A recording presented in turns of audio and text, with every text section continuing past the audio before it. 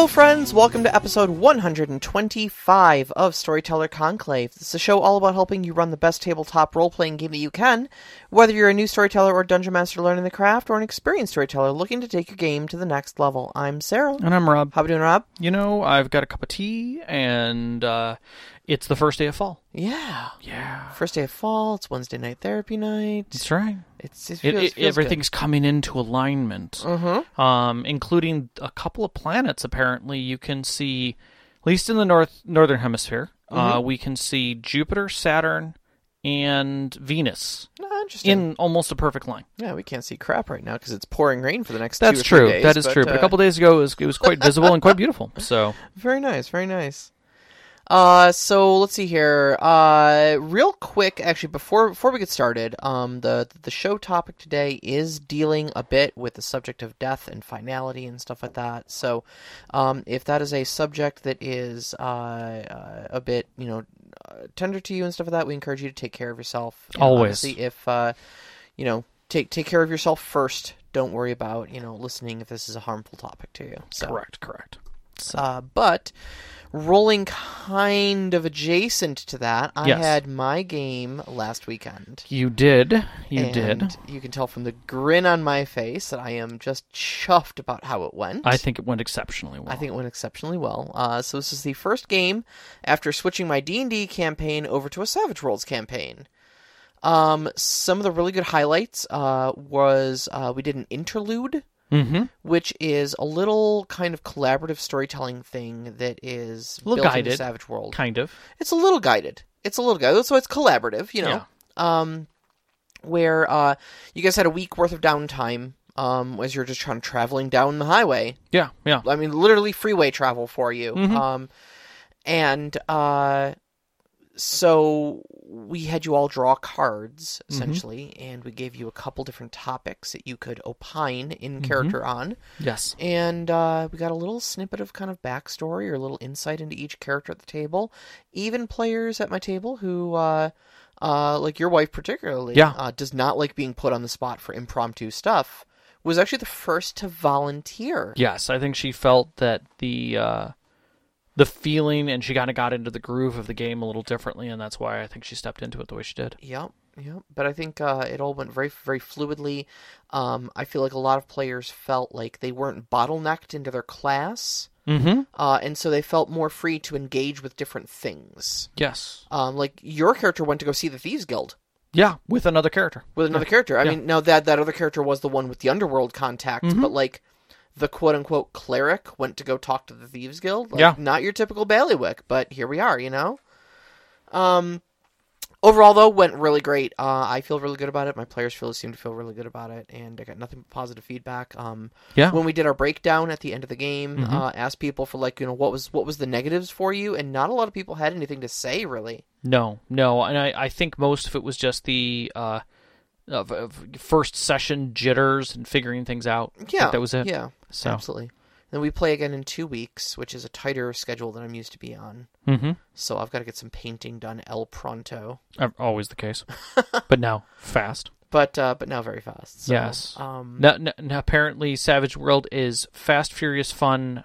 Also for you. Also for me, yes. Well, we'll work on that fun part. But I will definitely say that the combat felt very fast, very furious, and quite a lot of fun. Like we got through a combat scenario in less than 3 hours. It was great. 6 enemies, 6 players, and combat was over in I think 20 minutes. It was a little longer than that, but not by much, I would say. Yeah. It was really quick. It was very quick. So kind of segueing a little bit into our topic here. I think one of the things that was good for the players, at least for right now, basically until we kind of finish these first couple introductory adventures, we've all opted to play with a special rule called Heroes Never Die. Yes. And it's right there in the book. The Savage Worlds book actually suggests different modifications to the campaign to make the campaign feel and play in a certain way.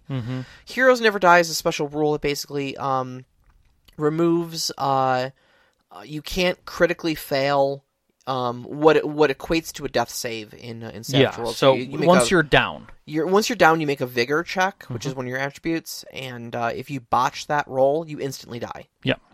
Normally. Normally. And then if you fail that, you go into bleeding out. Mm-hmm. Where this is kind of like in D&D 5th edition, where you'd be making death saving throws. Yeah, it's the death spiral. You need to make your check every turn to basically see if you continue bleeding out, or if you stabilize, or if you just finally pass away. Mm-hmm. So that rule, the bleed out rule, is no longer being used. Right. So with those two rules, no crit failing and no bleeding out, it's actually impossible for a wild card to die. Mm-hmm. Without choice. Without choice. Without a player saying, I feel like my character would die in this instance, you know, and I'm prepared for that to happen in the story. The worst you'll get is like a lingering wound or a scar and stuff like that. Mm-hmm. And it's really got me thinking about what sort of consequences you can have for your characters if death isn't on the table. Mm-hmm. And the answer is quite a lot. Yeah, the gambit is quite large. In fact, taking death off the table arguably almost changes nothing. Yeah, I mean, when we look at stuff where heroics or theatrics are involved, it's rare that death actually comes around unless it has a hard meaning to the story. Yeah. I mean, you look at something even as iconic as Lord of the Rings. Mm-hmm. How many people die in Lord of the Rings? How many NPCs on camera that are named, known, and have a history die? Yeah. Boromir, but he was kind of the big one, because there's a big deal because Boromir dies. Correct. Well, I mean, they had to kill him because the actor, but I mean, because it's Sean Bean. I mean, right? Actually, I think they got Sean Bean because they knew they had to kill one person, and you might as well kill Sean Bean if you're going to kill anyone, because the man can die. Oh, that man can die. Absolutely. I've seen him. I've actually seen him live through a movie before. Yeah, it's terrifying when he does. Silent Hill. Yeah. Yeah. But on the other hand, you look at the other characters who've had near-death experiences, walking the thin line of the veil and coming back with scars and as changed people. Yeah, absolutely. And they, arguably have a better result than just them dying outright in the story. Yeah. I think about Frodo's first stab wound. I was just gonna say Frodo's first stab wound. Yeah, and you how look that at lingers with him through the entire thing, and how not just after he questionably recovers from it. That there was literally a quest to save him. But there. What is it? It aches every time the ring wraiths get near, like every single time thereafter, or something like that. Yeah, and then there's a few other times. I mean, they kind of don't address it very well in the movies, but in the books, I think they address it a little bit better. But effectively, it always stays with him. Mm-hmm. You have the quintessential Gandalf fall. Yeah. Where you have a player who's been around longer than this campaign, came in from a previous campaign, and decides that he's going to take the last stand with this Balrog, and everybody goes, dude, you can't just have the bridge collapse, and then, can we do a side scene, and we all watch him fight him, through the fall? All right, let's do that. Does he finally get the better of him? And he does, but he also dies from his wounds. That doesn't seem right. Mm-hmm. Well, let's bring him back. I might sideline you for a couple, sessions to get these other guys caught up, but that kind of thing you can tell is there within stories. I mean, and that dates back much further because you have these impacting moments in any story when death is meaningful versus when death is meaningless. Yeah. It almost becomes, at a certain point, there becomes so much death that becomes grotesque. And we have that in stories. We have the grindhouse stories. Sure. Where it's not the same. Well, I mean, hell, Song of Ice and Fire kind of became, famous for that. All men must die, Yeah. I mean, and that's the thing is that you paint a different story picture and different game as death becomes more of a reality. We already have names for this as we go through in digital RPGs. Roguelike tells you that there's going to be a lot of death and rebirth. Yeah. That's the whole point of that design. You have your last save games or your last checkpoint games where you don't really die, you just return to a checkpoint. And then we have the hardcore games where you change the mode in the game and now you're playing in hardcode, meaning hardcore, you die once and it's over. You have to start the game over. It deletes your save, yeah. Yeah, everything is gone. You literally have nothing. In the case of, Minecraft, you literally have to delete the world. Yeah. Because you can't access it again. Mm-hmm. And that's the type of thing that we look at in other genres, but for some strange reason, when we look at RPGs, tabletop RPGs, death is kind of this, well, what do we do? Death is death final? Is it not final? Is it arbitrary? Is it not arbitrary? And it changes, arguably, how we look at the game. And if it's not a consequence, if it's not part of the story, then what do we use instead? Right. And I think, like we talked about, we go back to some of those sources. No, and I think, how big of a consequence death is, really depends on the game, too.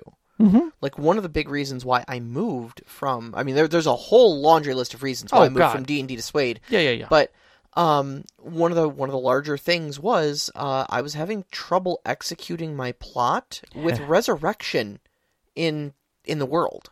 Yeah. And, I mean, I could just say that, like, resurrection wasn't a spell anymore. I guess it was probably the easiest solution.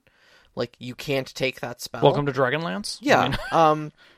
But it's not even, like, there is a resurrection power, but it's, like, super, super, super, super, like, end game in SWADE. And I've just outright, and I have taken that mode, that thing, and I've said it's not a thing.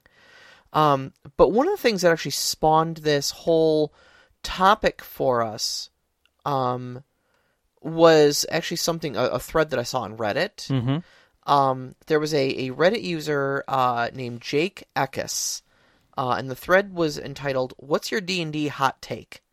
And a lot of people were like, oh, well, this subclass is actually trash, or the subject class is actually good, and stuff like that. There aren't enough skills in the game, right, et cetera. But this Reddit user, Jake Eckes, had a really great hot take in here, and this is actually what caused me to put this show on our to talk about list. And he says, and I quote, "Hot take, death is not the highest stakes in an RPG. In fact, most of the time, it's not even good stakes at all, especially in D&D specifically. Mm-hmm. Death, A, removes the PC from the game, thus ending their story, as opposed to other threats which can prolong their narrative while revealing character and providing an ongoing challenge." Without a doubt. Okay? Yep. B, typically only lands hardest once, usually the first death. Afterwards, players tend to invest slightly less in their characters, especially players who have had characters killed, meaning subsequent deaths often don't have the same punch. Mm-hmm. C, by mid-levels in the game, death, by the rule as written, becomes increasingly just a nuisance. By high levels, it simply isn't an issue anymore unless the DM fiats a shortage of material components. Mm-hmm. And D, death often presents more of a burden to the DM, who now has to not only drop any plot lines they were using specifically for one character, but make whole new ones to integrate a new character at what may be an inconvenient and unreasonable point in the game. Yeah. So, honestly, I mean, even specifically with D&D, and like the whole death is an inconvenience thing, really, like, yeah, really, yeah, it is so ridiculously difficult to die in D&D once you're like 5th level. Well, especially in 5th edition. I mean, even out at the get-go, you've got so many spells that snatch you back from the edge of death that you don't even get close to death. I mean, bonus actions, simple actions that can restore a character back to their feet even. Mm-hmm. So it is incredibly easy to keep an entire party alive as long as someone is standing. Oh, yeah. If the cleric's standing, it's real easy. Mm-hmm.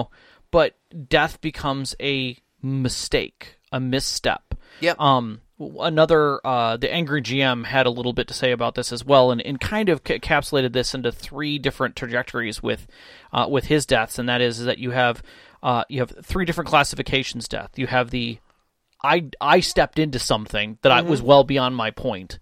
which is the most noble of deaths, I guess. The one that is most accepted is, I screwed up. The part where where everyone at the table, the screen goes gray and goes, this is the point where he messed up. Yes, yes, exactly. And you recognize that as a player. That's definitely a stage. You then have the DM told me so. Then that's where the DM makes a roll because something critical, a critical decision was made.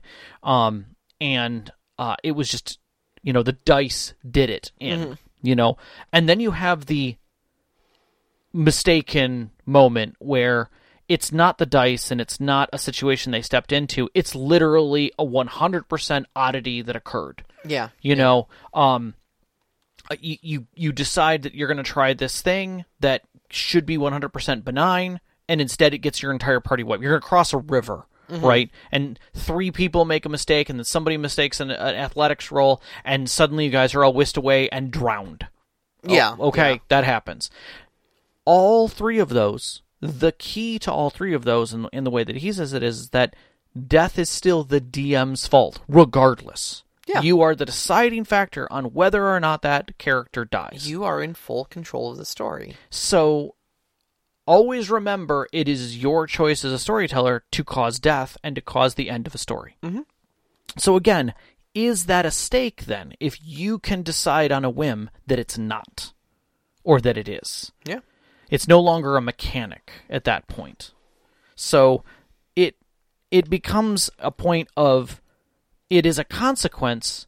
Is death a consequence only to the players or to the storyteller? Mm-hmm. Obviously, if now you've got to get another character integrated, 100% it's a consequence to the storyteller. Yeah, sure. And so you're going to subconsciously not want to do that. Mm-hmm. The more you DM, the more you're going to want to do that. Now, some storytellers love to murder. That's just what they do, and they get excited about the fact that their players are avoiding the murder. That happens. Yeah, sure. I mean, look, every table's different. Yeah. Like your table, I mean, I got very used to you running 7th Sea. You have a rule that actually I took from you, running 7th Sea, and actually incorporated that into Dungeons and Dragons, is that only villains kill. Correct. Henchmen do not kill. Correct. Henchmen may knock you out, may steal your stuff, may take you captive, but you will never be killed by a henchman. Yeah. Now, I will admit that I do play with if you do something incredibly stupid just to try it, you're probably going to die. Oh, yeah. There's always you have forfeit your protection, right, clause. Right.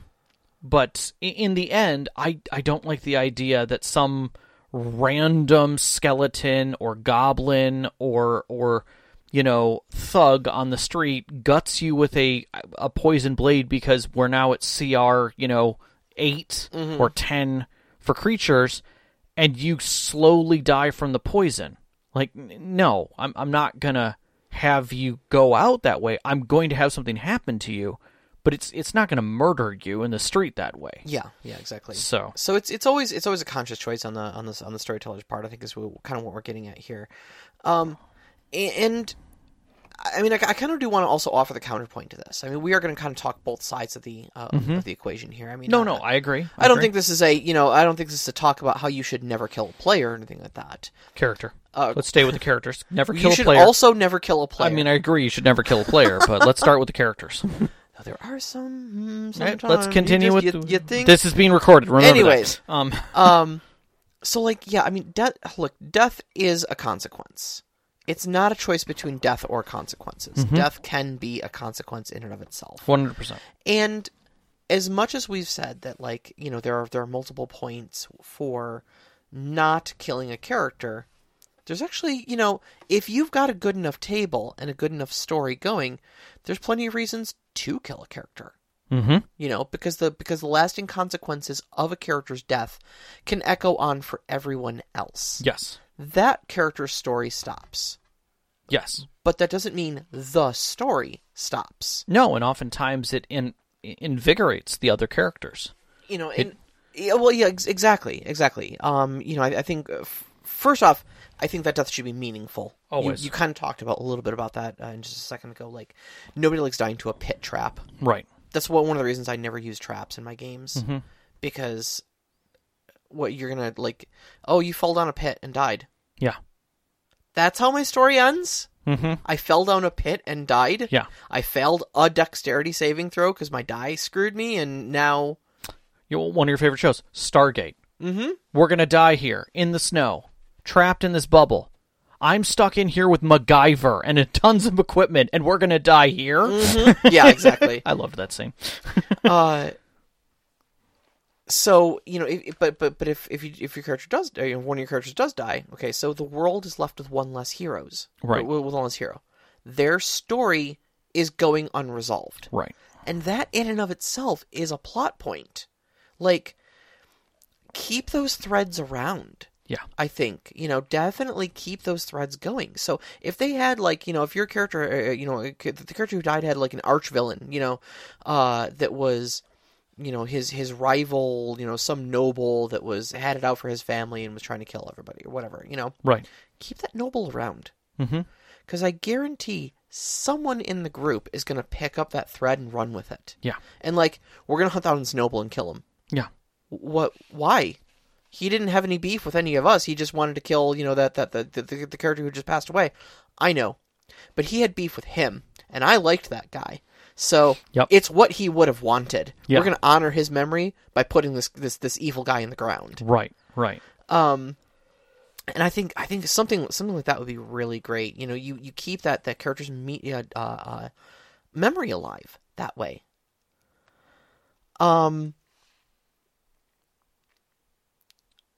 Also, much of the impact of death hinges upon the group's attachment to the character. Like, loss only hurts if you feel like you've actually lost something. Right.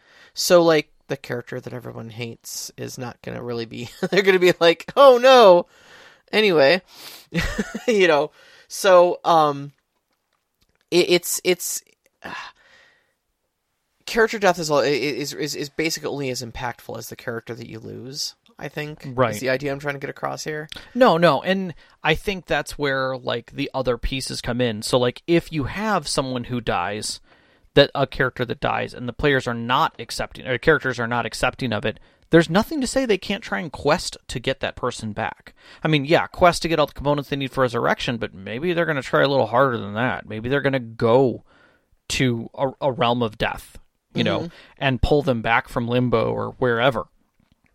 I mean, that is a tale much older and much more common, and yeah, there's chances that somebody else is going to die along the way, and now you've got two people to bargain with when you get to the end of the whole pile, but that's an adventure within itself. That's a full quest on its own, just to try and pull that person back, which brings us to bargaining with death.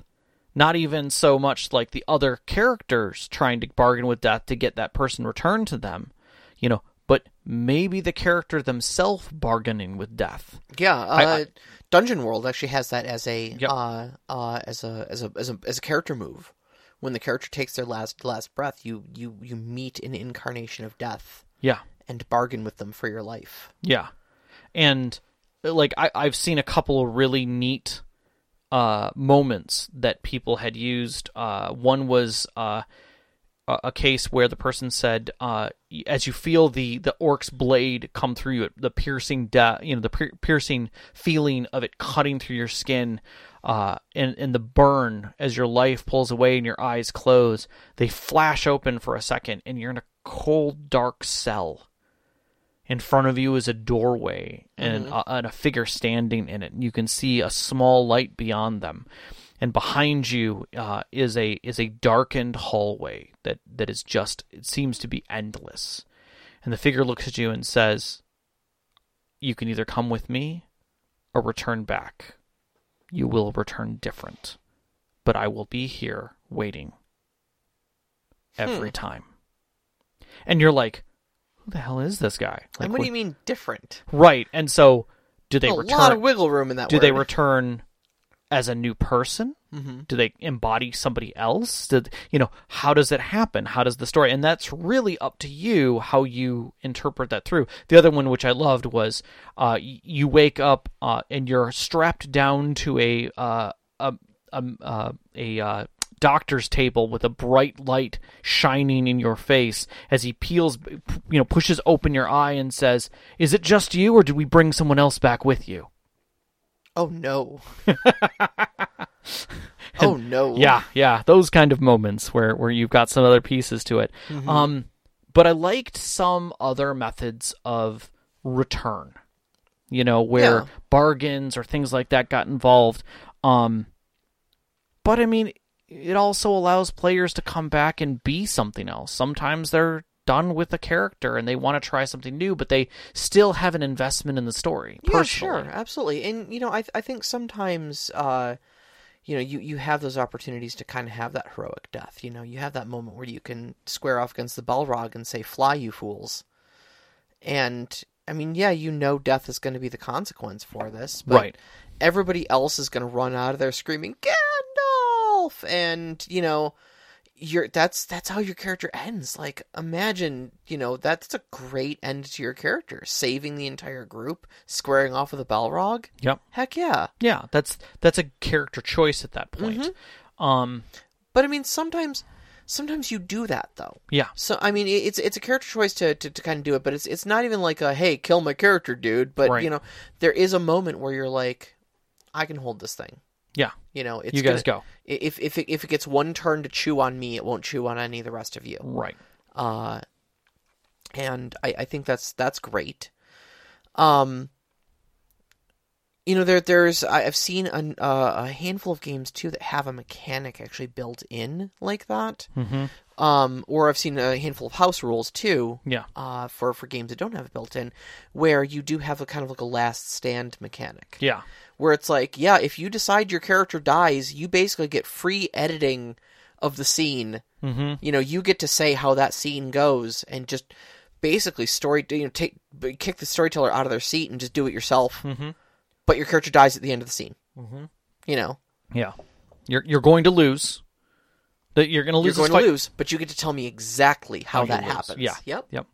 I like those types of things. I think Seventh Seas drama mechanics really help for that. Yeah. Where basically you can spend a drama die to make your soak rolls and just keep right on going. So as long as you've got drama, like characters, you've got your moments of like Inigo Montoya getting stabbed in Princess Bride. Where he goes to stab him in the chest, and he just happens to parry. He doesn't parry it away. Mm-hmm. He parries it into his shoulder. Mm-hmm. He parries it into his other shoulder. It becomes a nick. It becomes a cut. It becomes non-threatening. Every one of them is non-threatening. Is he full of wounds? Without a doubt. He's covered in blood by the end of it, but all of it's superficial. Right. And then he takes that moment to survive those checks mm-hmm. and retaliates. Yeah. Rob Roy is another one where he literally in the final fight grabs the guy's blade mm-hmm. as he's about to kill him with it. And you can see that it's destroying his hand. Mm-hmm. And he literally stands up and almost cuts the guy in half. Mm-hmm. Out of pure hate. It's those kinds of moments where you can see that they're taking control. The character takes control of the scene. Yes. And that's I think the biggest thing is that the player has agency over that, mm-hmm. over that aspect of their character's story. The very end of it, Yeah. So we talked a lot about death, but we started this conversation talking about how consequences are better than death, or arguably better than death. I would say arguably better than death, but can fit much better into continuing stories. Yeah, that death does not have to be the be all end all of consequences, because actual honest to goodness consequences exist. So what do we have here? Meaningful consequences come from taking something invested from the characters. Mm-hmm. I mean, that's a pretty broad topic. Do they have an NPC that they're close or friendly with? Mm-hmm. Maybe the consequences can fall on that other NPC. Mm-hmm. Does a player have an item that they lean on? You said here in the notes, like a whoopee. Yeah. Let's see how many people get that reference. Yeah, exactly. I mean, if you're not into that, peanuts. You know, he's got his blanket. Yeah, Linus. And Linus has his blanket in that, and will not let it go. And and the teary trauma that occurs when it is removed. Yeah, you know? Absolutely. Calvin and Hobbes. You know, Hobbes is that kind of a character and item. Yeah, like your character in my game. If I took away your gauntlets, oh yeah, it would fundamentally change your character without a doubt. Without a doubt. Or, you know, is there a place a party goes for comfort, for guidance, for stability? Maybe something can happen to their home base. Yeah. You know. Yeah. One of the greatest things that I saw a DM do was the bad guy was monologuing, and the characters, like, they were sneaking around the arena effectively, or the space where the bad guy was waiting for them, and he was just like, you know, and they're preparing their ambush, but he's monologuing, right? And before he gets to the end, they're like, before he gets to the end, we want to jump him. Like, when we can tell that he's, like, right at the heart of what he's going to say, you know, to us, we want to take him then. We want this to be a true ambush. And he's like, okay. And so he's like, I'm going to get to a certain point, and at that point, I'm just going to pause, so you guys don't get to hear the end of it. And so he monologues, and they're just like, yeah, this is the good point right here. I'm like, okay. And so he just paused right there. And decided after, because they took him out amazingly well. It was an incredible kind of finish. Two of the players were near death. He had them basically dead to rights. I think it was a dragon kind of kin kind of character. Sure. And they're like, but we got him, you know. And these two characters, he's like, are going to die, and he lets them go. And they're like, you know, you guys are horribly injured. And they're like, okay, but you'll recover. It's going to take days. They're like, okay, like, but he says something in his last breath. You know, he's like, you missed the best part. And they were like, what do you mean? And he's just like, I'd already done it 10 minutes ago. And they're like, done what? Where do you think my army is? And they were just like, it was really easy to get in here. Oh, crap. And literally they look out from the top of his tower, and they can see the, 2 days ride back, fires burning. Uh-huh. And they're like, oh, crap. Yeah. Like, yeah. You no longer have home. Congratulations. You got me monologuing. But... Yep. Yeah. My plan's already in action. Yep.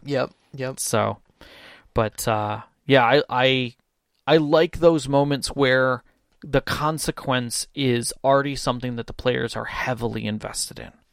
Where they're tied to it, and they want to either do something about it or change it, and it physically changes the player sitting at the table and looking at the moment that they're upset. Yeah, absolutely. They and their character are upset. The viewer is upset. You know, someone who's watching is like, no, this can't happen. Mm-hmm. That's what you want. Yeah, out absolutely. Of those moments, those kind of consequences. I mean, you've got the obvious low-hanging fruit for consequences, like lingering injuries. Yes. There's actually there's usually charts and stuff like that too. There can in a lot of games. A lot of games where okay, they're going to be -2 to strength or -1 to speed or something like that because they took a leg wound or an arm wound or something like that. I know Savage Worlds has one of those. Loss of gear. Loss of gear is probably a pretty big one. We mentioned like taking your character's gauntlets away and stuff like that. But there being having your gear stolen from you, and I would say probably worse yet, used against you. That's the one that always gets me. Yes. Is that my magic sword? No, this is my magic sword. Yeah. The loss of the whole mission as a whole, or NPC allies. The other one that gets me is where it affects their soul. Like it affects something deeper. Mm-hmm. So, for instance, like you get 1d6 less healing when it's applied to you. Oh, interesting. Yeah. So that you're not as attached to the world anymore. Spells that target you have a 10% chance of failure because you're not whole. things like that. Sometimes magic mistakes you for an inanimate object. Correct. Yep. Because you're not quite there. Mm-hmm. You're not quite part of the world anymore. The thing about like mechanical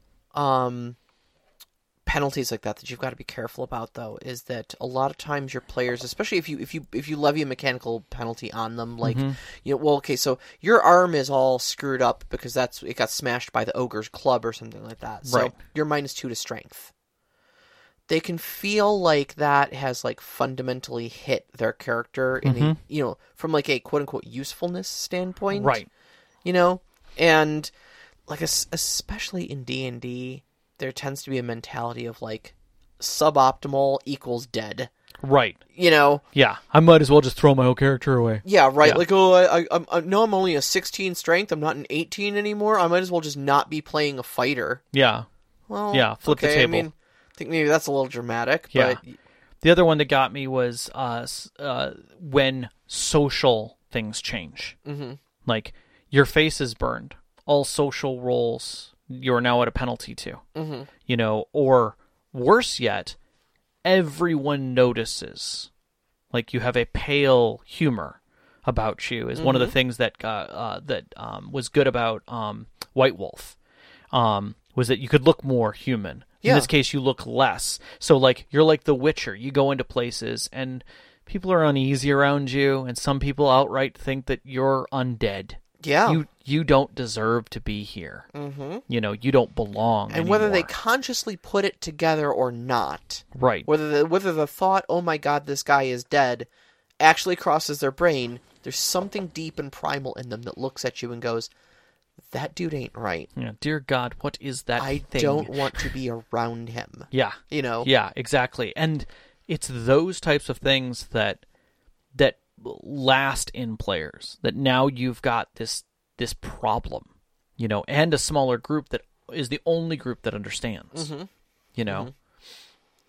I think the other thing too is ability to do something to fix it. Mm-hmm. Like a consequence is one thing, but like I think one of the important things to move a story forward is almost like a quest to fix the thing, the consequence. Sure. Knox in the Box actually is kind of what made me make this comment. Is Knox in the Box in here is in the live chat, and he's saying I'd rather have a one-time big punishment than one I get constantly reminded of. And I'm just thinking like.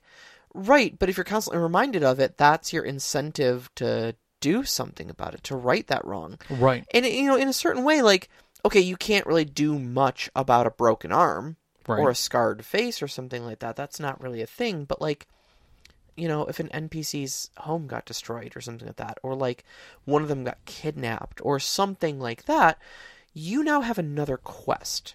And that's to go fix the thing that just went boots up. Yeah. And honestly, I think those ones you should be constantly reminded of. Yeah. Because it's there. It's present in the world, Mm-hmm. It's a thing now. Yeah. Yeah, one of the things that got me was that when I was reading about this was someone who was saying, I believe it's Jaime Lannister loses his hand, and it becomes an iron hand, an iron fist, and he hates it because it's made him less of a fighter. And then one day he figures out that he can parry with it and grab with it when he needs to. Yeah. And he goes, this doesn't make me less. This makes me equal, if not better in some cases. Right. But it takes him time to learn that as a character. And somebody said, I did that to somebody. I basically took their hand in combat instead of killing them. That was the coup de grace, if you will. And the person immediately said, well, I'm going to have an iron hand made and I can use it to parry. And I'm going to be like, you don't have that ability. You don't have, iron hand fighting. That's something you're going to have to learn. Yeah. And they were like, crap. I suppose that's true. Right, but it's a goal for the character then. Yeah. It moves the character's story forward from a crippling consequence. Yeah. Figuratively and literally. Also, best line ever that followed up in that game, he said, was when another fighter said, give me a hand, and he literally took off his iron hand and threw it to the other person so they could use it for something. Amazing. Amazing. Yeah. So, valuable in the end, but again, it was a learned experience, and it carried the game forward. Yeah, I love those absolutely. types of things. You put on some more interesting stuff in here, and one of them, I don't necessarily like it, but it was kind of what I was leaning into with the pale humor. Sure, go ahead. Humiliation. Humiliation, yeah. I've always had a hard time bringing humiliation into gaming, just because I don't like it as a person. So therefore, I don't bring it into game. Yeah. But because it is painful. It is exceptionally painful. It painful. absolutely is. Yeah. But at the same time, it does work very well. Because I think PCs are more apt to want to avenge a wounded ego, honestly. Like, if a villain, cuts off your hand instead of taking your life, you can be like, okay, that's actually kind of fair. Like, I get that. You spared my life. You took a part of my body from me. Yeah. And now it's dreadfully inconvenient. Now I've got to deal with the stat penalty and this awkward, I don't get to use the shield anymore because I can't hold it, right, et cetera, et cetera. But, like, leaving them completely whole and capable and just wounding their ego just makes them mad. And I love that as a consequence because, man, that just sinks such a huge plot hook into them that you can just pull them in so many directions. Because the moment you say, hey, you know that guy that basically pantsed you in the middle of public? Yeah, he's here.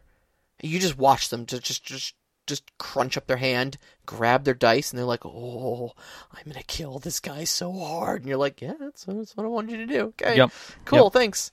Yep. I think it's a great consequence. Yeah, and you can definitely do things like that. Like, one of the ones that got me was a whole party wiped, basically. And, in a defense. And they came to right where they wiped.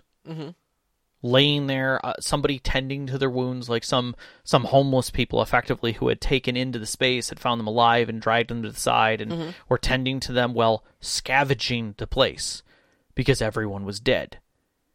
And they were like, "You survived," and they were, you made it, good, that's great, and everything like that. And they're like, "Everyone's dead." Like, what? They're like, "Everyone's dead." So it didn't work. No. Like, they got away, everything's been pillaged. Most of the buildings have been sacked. You're the only ones left. It was those stupid heroes that failed us. They were like, they don't know, it's not us. And then, like, slowly making their way out until, like, they're like, we're using sneak and stealth effectively to not be noticed by anyone. And then one old woman who just happened to survive, it's them! Was kind of like, just pointed at them and were just like, you. And everybody was just like, oh, that's harsh. Yeah. And I was like, oh, that's hard. That's really hard. One of the other ones that I happen to think of too is pity and indifference. It's almost worse than humiliation because you're being ignored. Yeah. I'm thinking, the fighting some sort of a duel with the big bad evil guy, and the villain trounces you, just defeats you handily, and standing over you with his sword pointed at your neck, and you're thinking, okay, this is it. And then he just kind of turns his head to the side, squints a little bit, smiles, and then just walks off. You're not even worth it. And you're like, wait a minute, come back here. Like, what? You're just going to walk away after you defeat me? And it reminds me a lot of that the awful Street Fighter movie with Raul Julia. Oh my God, yes. But it is so bad, but it has one of the greatest lines in movie history. And it's Chun-Li is regaling him with this, the story of basically how he killed her father all these years ago when, he just before he had crowned himself general. Yeah. And, his death squads were sweeping across the country and her little village stood up and defended itself and you had him executed. And he just, as she's saying all this, he's just casually like changing into his robe, makes himself a drink. Slices up a little orange and puts it on the edge of the glass. Makes her one too. Walks over to her and hands it to her and goes, "I'm sorry, I don't remember." Yeah. And she goes, "What do you mean you don't remember?" He goes, "For you, The day that Bison graced your village was the most important day of your life. But for me, it was Tuesday. Yeah. And Yeah.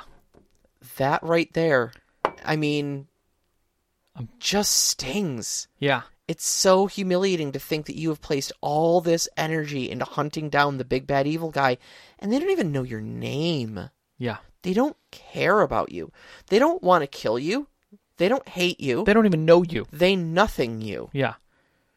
You're a fly to them. Yeah. And once you stop buzzing around their head, you cease to exist to them. Mm-hmm.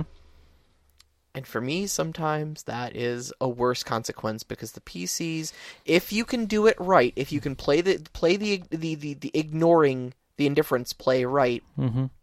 they will try so much harder Mm-hmm. to get that villain's attention. Yep. It's such a wound to their ego. Yep. Yeah. Now, you put on here also the Sophie's Choice. Mm-hmm. A choice between two equally desirable or more often undesirable outcomes. Yes.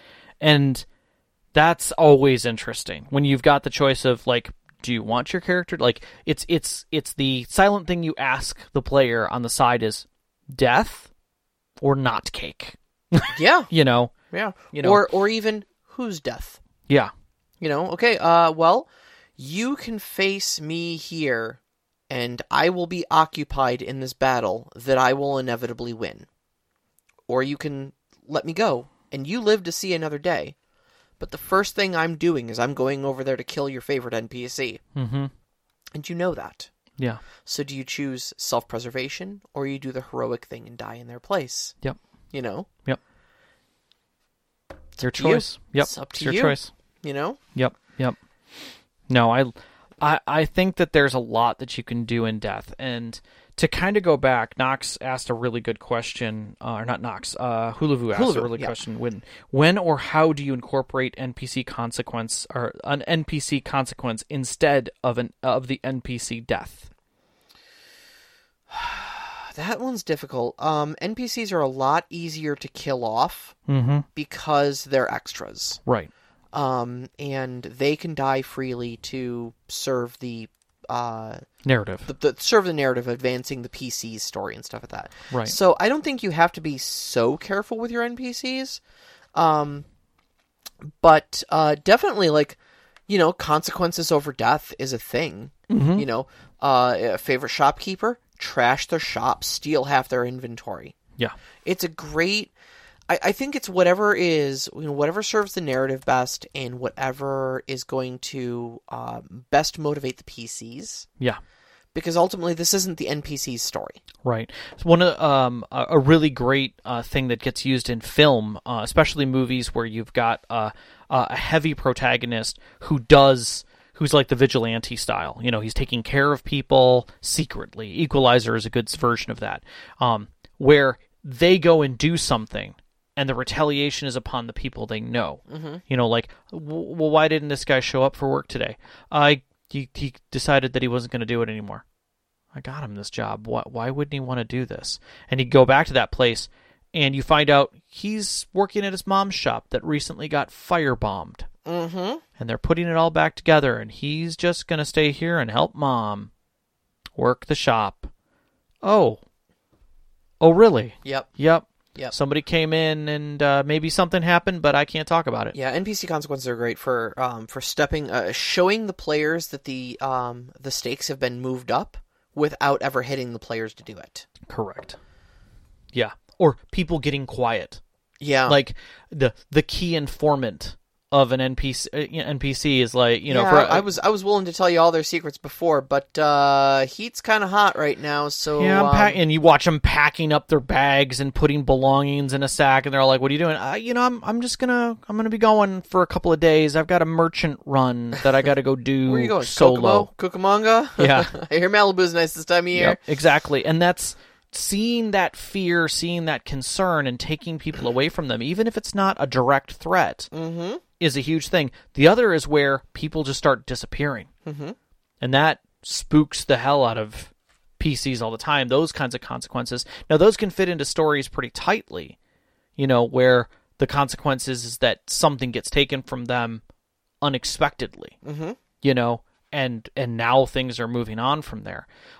The other that we kind of haven't talked about consequence-wise is when the big bad evil guy considers them to be an equal and won't take their life. Oh yeah. Yeah.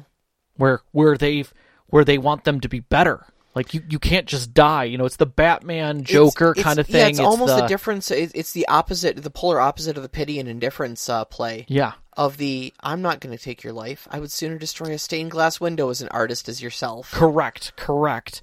And that's the moment when you really have the PCs, like, they're still the villain. They still want to fight them at every turn and thwart anything they're going to try and, you know, any of the PCs are going to try and do. Mm-hmm. But they revere them. They honor them. And in that's something even more terrifying in some cases. Yeah. You know, I don't want to see you die. I want to see you more. I want to see your rage. I want to see your passion. I want to see everything. I'm going to flip every switch. Yeah. Because now I'm enamored. Mm-hmm. You know, well, how far is that going to go? I don't know. We're going to find out together, though, won't we? And just leave them there, you know? We're a lot alike, you and I. Exactly. We are nothing alike. Oh, I love having those discussions. Yep. So, good stuff. Good All questions, too, while we're rolling through. Thank you. Let's get into the questions then, too. Well, I mean, we've kind of already gotten into the questions, because we talked about Huluvu's. Yep. So, Knox in the Box asks, some players might view a maimed character as worse punishment than a dead one. How do you convince characters to embrace the new flaws of their character and not throw the towel in on them? Do you meddle? Do you just let them decide what fate ultimately befalls them? Do you let them make a new character instead? So, in my opinion, I always would look at the situation with the player. The player is making a determining factor, and you can literally tell them, like, you don't have to decide if you're dead or not right now. You can decide that in a little bit. Sure. But take your time to think about it, because if you decide that you're not, you're going to take an injury, and it's going to be a critical one, and it's going to affect you, and I'm going to make a decision on that. Mm-hmm. After that, it's up to them to play it, regardless of whatever happens. Yeah. If the player doesn't want to role play it, or decides within like 3 or 4, sessions, is just like, you know what, I can't. My character just can't. I can't keep this going. Fine. You're not enjoying yourself. Change it up. Yeah. That's where I'm at, is that let them have their level of enjoyment. Let them have the story. It's not unheard of for a story to end when a character's physicality is broken and they can't cope with it. They may at some later point recover from that, but especially someone who like a warrior who depends on their body. Yeah. If their body is then broken, well, their personality is fighter. Mm-hmm. They are an instrument of war. They are designed for this. And if they're, this happens actually a lot with, like actual soldiers, lose your leg to an IED or something like that. And like, you'll see a lot of that, obviously the post-traumatic stress disorder and stuff like that. 100%. But there's that moment where they're like, my whole thing was putting my body out there for war, and now I can't do any of that. I'm sitting at home. Yeah. And what does that make me? It makes me nothing, is what they're thinking.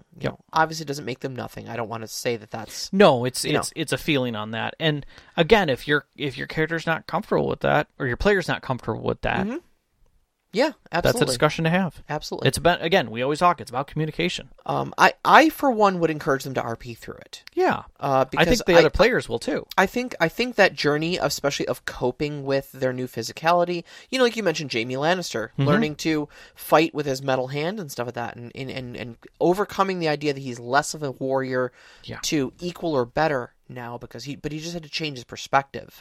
I think is a really great story arc for a player. And I would say, do your best as a storyteller to narrate it in a way that's going to make it seem cool and meaningful. Just being like, well, you take a -2 strength penalty. Sorry, buddy. Yeah. That's kind of crappy.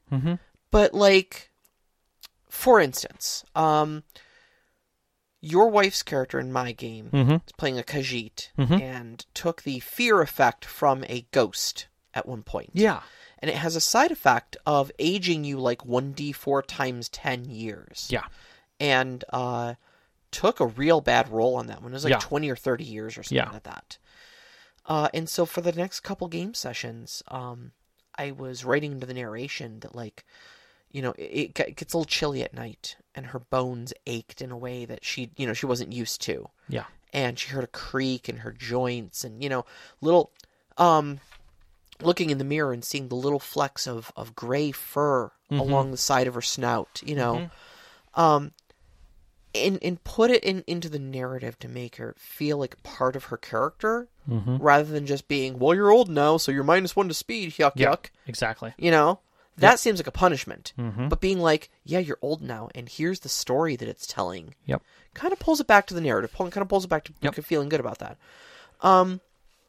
The other thing, too, is that depending on the system you're playing, you know, hindrances are a source of roleplay, and sometimes it's a source of benefits. Yeah. Savage Worlds has a whole system of hindrances. One of the very first things you do when making your character is pick your hindrances. Yep. You pick the flaws for your character before you pick your stats. Yep. And what those flaws do for you, what those hindrances do for you, is they're a source of roleplay. And when you roleplay your hindrance, when you are boastful or arrogant or mean or whatever, I give you a Benny. Yep. And you get to spend that Benny later for rerolls or whatever. Nope, I think that totally fits in. Fate has Fate tokens. 7th Sea has a drama die, things like that. Inspiration, even. So yeah, it can be a great source for things like that too. Yep. All right, Overwatch has a question. Movies, books, and other media are a font of famous and notorious death scenes, adding much punch up to drama or at the end of a long character arc. But is there anything that stands out to you by the way of consequence scene? A standout one from a book or show that stuck with you? What would the same consequence work at an RP table, and why not? The Jaime Lannister was a perfect one for me. Was that there was a consequence instead of death. Gandalf's fall. And transformation was another one for me in that one. Frodo getting stabbed was another one for me in that one, where each one of those lended itself to a consequence that changed the character and changed their story, shifted them at a core level, and turned them into something different. So, I was thinking about this question earlier, and I was having trouble coming up with one. Because for me, like, media is full of consequence scenes and very rarely death scenes. Like, because your main characters don't get killed off. Right. You know? Obviously, look, because the story ends if they die. So... Right. It's really just filled with consequence scenes. The main one that sticks out for me, though, is from the Dresden Files books. Okay. He quite famously has a magical, like, force shield that he puts up, and it makes him, if you don't catch him completely unaware, he can deflect all sorts of bullets and stuff like that. And there was a vampire that was in town and geared up all of her goons with heavy weapons and flamethrowers because his shield could deflect kinetic energy. And flamethrowers ain't kinetic. Nope. And at one point, he saw this thing aiming this flamethrower basically down the hall at his friends, and he had a choice to make. He knew in that moment his shield was not going to deflect that flamethrower, so but it was going to hit all of them if he didn't. So he threw up his shield anyways and basically tried to tweak the magic in it to keep it from going. Yeah. And for like literally, I mean, I think maybe even up until the very latest books, his hand has been basically charred. And he's been trying to slowly, like, regenerate it and, using magic and whatnot to get feeling back and movement in it back and stuff like that. Yeah. And it's only because he's a wizard and he exists on a slightly higher supernatural level than a regular human that he's even getting his hand back. Otherwise, it would have had to have been amputated. Yeah. There's been several times when in stories where characters are critically injured. As much as we don't necessarily like it, at times, Dumbledore drinking basically a poison and nearly dying, and also being crippled by the One Ring that he was wearing, where it was literally killing him slowly. But, he was losing his hand, he was losing strength, he was losing ability the whole time. And so each one of those were creating crippling consequences for those actions. And I definitely think that those are ways that it is stuck out that consequences way more, and because it carries into the story and through the story, everyone feels it. Yeah. All players involved feel it versus just the one. Yeah, absolutely. So. Absolutely. All right. So the Mad Elf asks, Savage Worlds has a Heroes Never Die rule option. That's what we mentioned at the beginning of the show here. Right. Mouse Guard has a similar, though less clearly articulated, boundary in managing conflicts. If the death of a character is not a consequence that can be put in place that brings in If the death of a character is not a consequence... Sorry, what can be put in place that brings a similar weight to the story? I mean, if death isn't even on the table, right? What do? You can't hang death over their I mean, I think my go-to, because typically when death is not on the table, it's because you've got almost like a pulpy heroic style story. Mm-hmm. And I think for me, typically your pulpy heroic style stories are about people who are putting themselves in the line of fire so others don't have to be. Right. And so I think the consequence is if you can't kill the players, you can absolutely kill the people they are out there defending. Exactly. And I think that's the key takeaway to this is that when you're stepping into a game and you're starting to learn what your players are doing and who the players are, but over time you learn what the characters value. Yeah. Is it their ego? Is it their items? Is it their mind? Is it other NPCs? What investment does each one of your characters have? Make a quick note of it. Mm-hmm. Because later you may want that note back. You may look at it and say, okay, I know that this character, it's all about the face that they put forward. Like they see themselves as some kind of a dashing hero, and they always want to have a good face forward and people to know them well and think of them well, and to have and that they're going to go that way. I know that this player values their strength and their abilities. I know that this player values their wit and their lore and their knowledge. I know that this player literally values everyone else around them. They don't value themselves, but they'll take care of everyone else, including NPCs, dogs, trees, whatever it may be. So now you've got this list of values.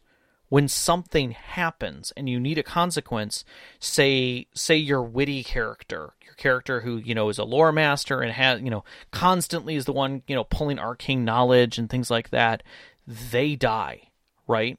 And you're like, okay, well, death isn't on the table, right?